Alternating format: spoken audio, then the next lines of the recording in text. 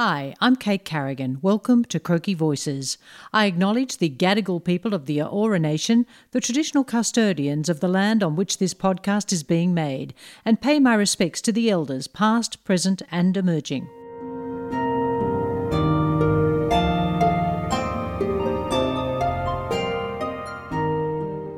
That's the sound of COVID-19, the work of scientists from the Massachusetts Institute of Technology who've translated the spike-like protein on the surface of the virus into musical notes.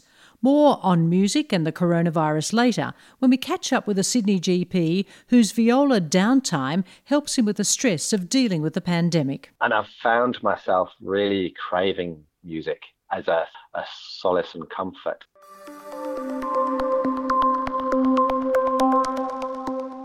Before then, if you're living on the streets, grabbing a couch wherever you can, or setting up a makeshift tent in a park, heeding the advice to stay at home and self-isolate may seem like a pipe dream, a luxury you just don't have. As yet, there's no national strategy, but individual states and territories have been responding, and a recent online forum was held by the Australian Alliance to End Homelessness to discuss solutions. Alison Barrett, a public health researcher at the University of South Australia, has been looking at the particular vulnerabilities of the homeless as part of a health wrap for Croaky News.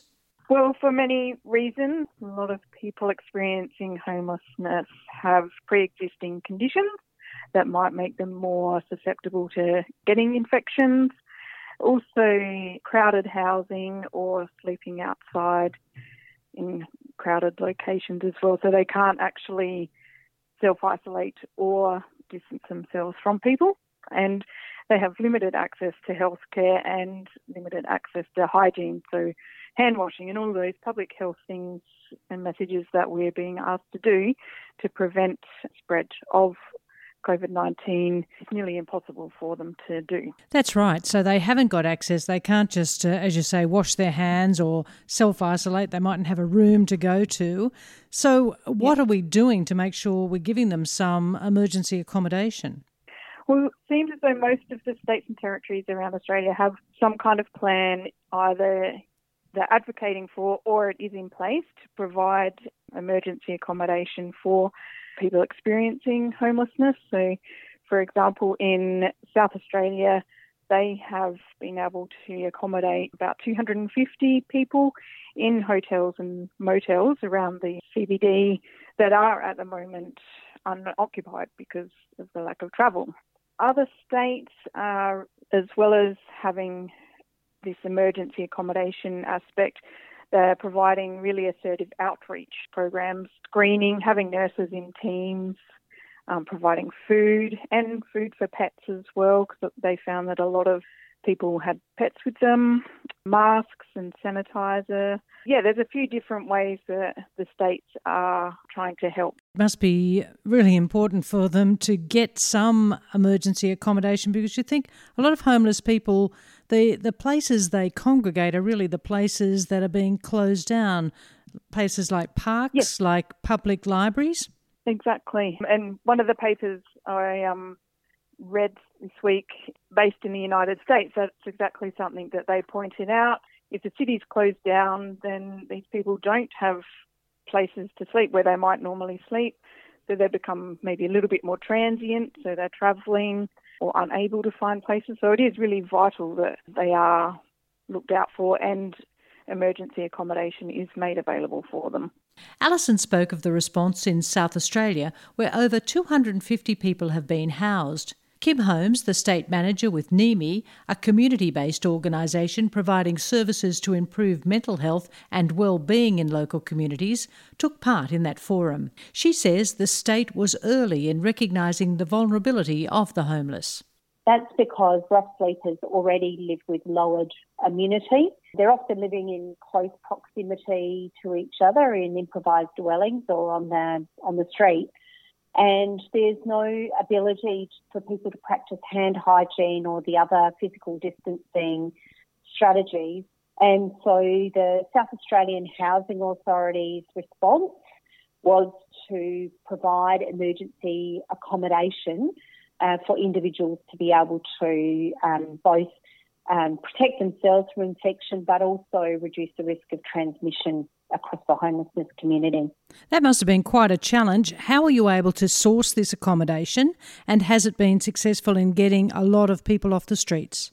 So currently we've got 256 people that are in motels and hotels. The Bush Telegraph and our collaborative agencies were enabled to reach rough sleepers quite quickly, and most people were accommodated within the first 2 weeks. On the other side, hotels and motels, as we approached them, were telling us that they were running on about 10% of their usual occupancy. Some hotels and motels were having to close down and were very happy to assist with accommodating people, which meant that they could stay open and continue employing their workforce as well. And are you confident that this will be a solution for some time to come, or are there other plans afoot to put them in more permanent accommodation? So as we speak, the South Australian Housing Authority, along with our other partner agencies that work in the Adelaide Zero project, and particularly Hutt Street Centre and Baptist Care that are working with us on this, we are absolutely turning our minds to what are the long-term arrangements. So everyone that's in the motels and hotels receives a daily support visit, so we're in contact with everyone every day. Alongside of that, everyone continues to receive, or if they're new to us, will be allocated a case manager, and those case managers are working with people around what their needs are for the long term. Alongside of that, housing is being allocated through the South Australian Housing Authority, and a range of other options are in exploration. And have you been able to follow up this housing, this accommodation with health checks, making sure that they haven't got the virus, that their other illnesses or other health challenges are being met? Yes. So we've collaborated with SA Health Housing Hospital Avoidance Team, also Eastern Community Mental Health and Drug and Alcohol Services, along with our primary health teams at each of our agencies, Anemo National, Hutt Street and Baptist Care. As people are established and transitioned and move into longer-term accommodation, we will be wrapping around them what we call post-crisis support, which is support for people to settle into their homes, but also connect them in with the services and supports that they'll need in their new community. In a perverse way, could this then be an opportunity to really improve the lives of the homeless in a really sustainable long-term way? So in Adelaide, for the last 2 years, there's been the Adelaide Zero project, a collective of government, non-government agencies and community members that have all been working consistently to achieving zero homelessness. And it has absolutely changed the environment, having the pandemic in our community. It has enhanced that collective approach. You know, this is a team that's been working with this group of people for a very long time without a range of options that are now available to people. While it's also been very complex and challenging, we can see that what's happened here is has the opportunity to have some really long-term benefits.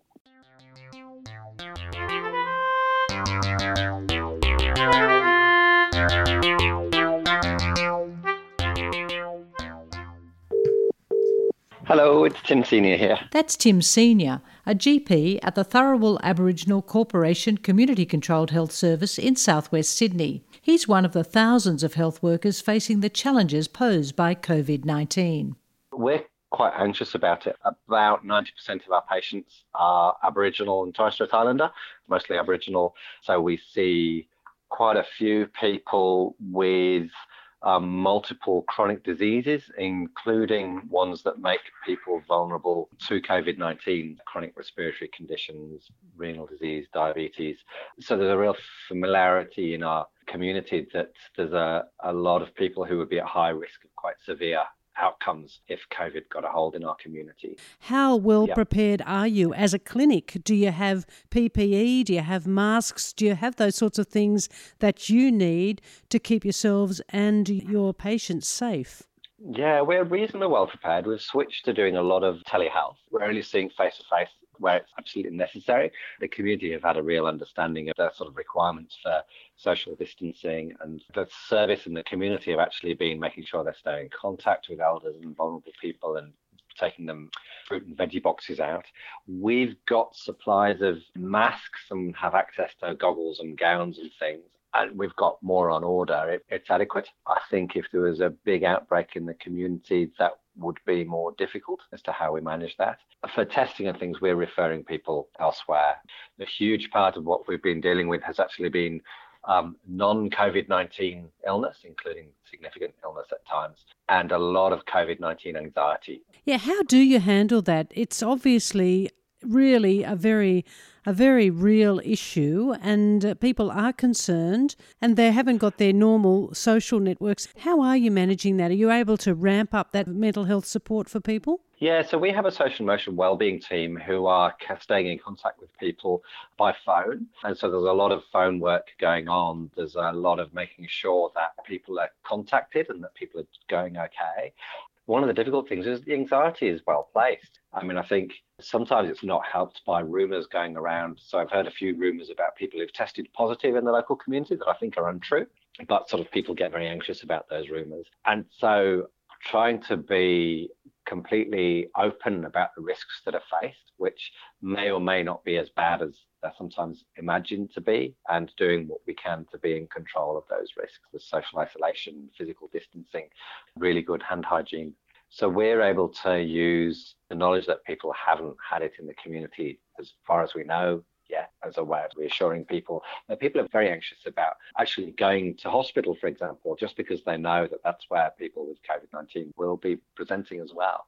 Well, one of the general health messages during the pandemic is to look out for neighbours, friends and the vulnerable. Tim says this is something that's always been part of the culture of his local community. That general shift towards a more communal living, that's how this community and many Aboriginal and Torres Strait Islander communities function anyway. They're looking out for each other, looking out for elders, making sure that they're okay. That actually hasn't changed. The other thing I think is that everyone knows someone who is vulnerable or is sick from other conditions, and people have taken to the measures that they need to stay well. People haven't been going out unnecessarily because they understand the consequences of that possibly better than some other communities where they're not so used to being unwell. But what about you as a healthcare worker yourself, you as a GP? How are you handling it? How are you handling the stresses and those day-to-day issues with your own health, with your own anxiety? It's a really good question. I think almost all of the health professionals I meet are working at increased levels of anxiety. And so my feeling is that I expect to catch the COVID-19 virus at some point during this pandemic. I think as health professionals, we don't get to avoid that. And I'm not so worried about getting it myself, but I am worried about getting it without knowing and passing it on to people who are more vulnerable. All of us are managing our anxieties in different ways. And I think we have to be very proactive and definite about how we acknowledge and manage those anxieties. And so for me, one of the things I've noticed, I'm really lucky because it's Lent. And so I've actually given up alcohol for Lent. So that's been really good for me. So I am looking forward to having a small glass of wine come Easter. And I've found myself really craving music as a solace and comfort. In the lead up to this, I was playing in a couple of orchestras, and both of those had their concerts cancelled or postponed. One of my ways of staying sane in general life in the old days when it was normal was going to see the Australian Chamber Orchestra regularly. Like, that's been removed for me. I've got friends who are musicians and suddenly all their work has disappeared. So I've sort of resolved in a few ways to be generous. So donating my tickets back to the Australian Chamber Orchestra so that they can keep working, and seeing it as an opportunity to play music in my house. So I've actually commissioned Andrew Ford, a composer and Radio National presenter, an excellent writer on music. So I've commissioned him a solo viola piece to practice and work up for the time when I am just purely confined to the house and not able to go out. I thought nothing better than solo viola, keeping the arts sector going. And it's actually based on a beautiful old song by Purcell, a very ancient English composer, called "O Solitude," and so the piece that he's written for me is called "In My Solitude." So it's a perfect sort of coronavirus quarantine piece. I thought these are unusual times, so let's do something unusual and unprecedented that I wouldn't normally have done. Well, music does seem to be a really wonderful thing. A lot of people are turning to it, so it does sustain a lot of people through lonely times. It's been really interesting on social media how much people turn to whatever the art is that does it for them. Some people taking up painting, my oldest daughter's taken up embroidery, brand new. So people sort of turning to artistic pursuits to occupy themselves. It feels like there's this new ancient tradition being revised of domestic culture, domestic art going on, which in my field of music, that's where the idea of chamber music arose. And so I think we see this because people have time to do it, and human beings need those sorts of things during times of anxiety to sort of sustain you when everything around you is changing and unstable.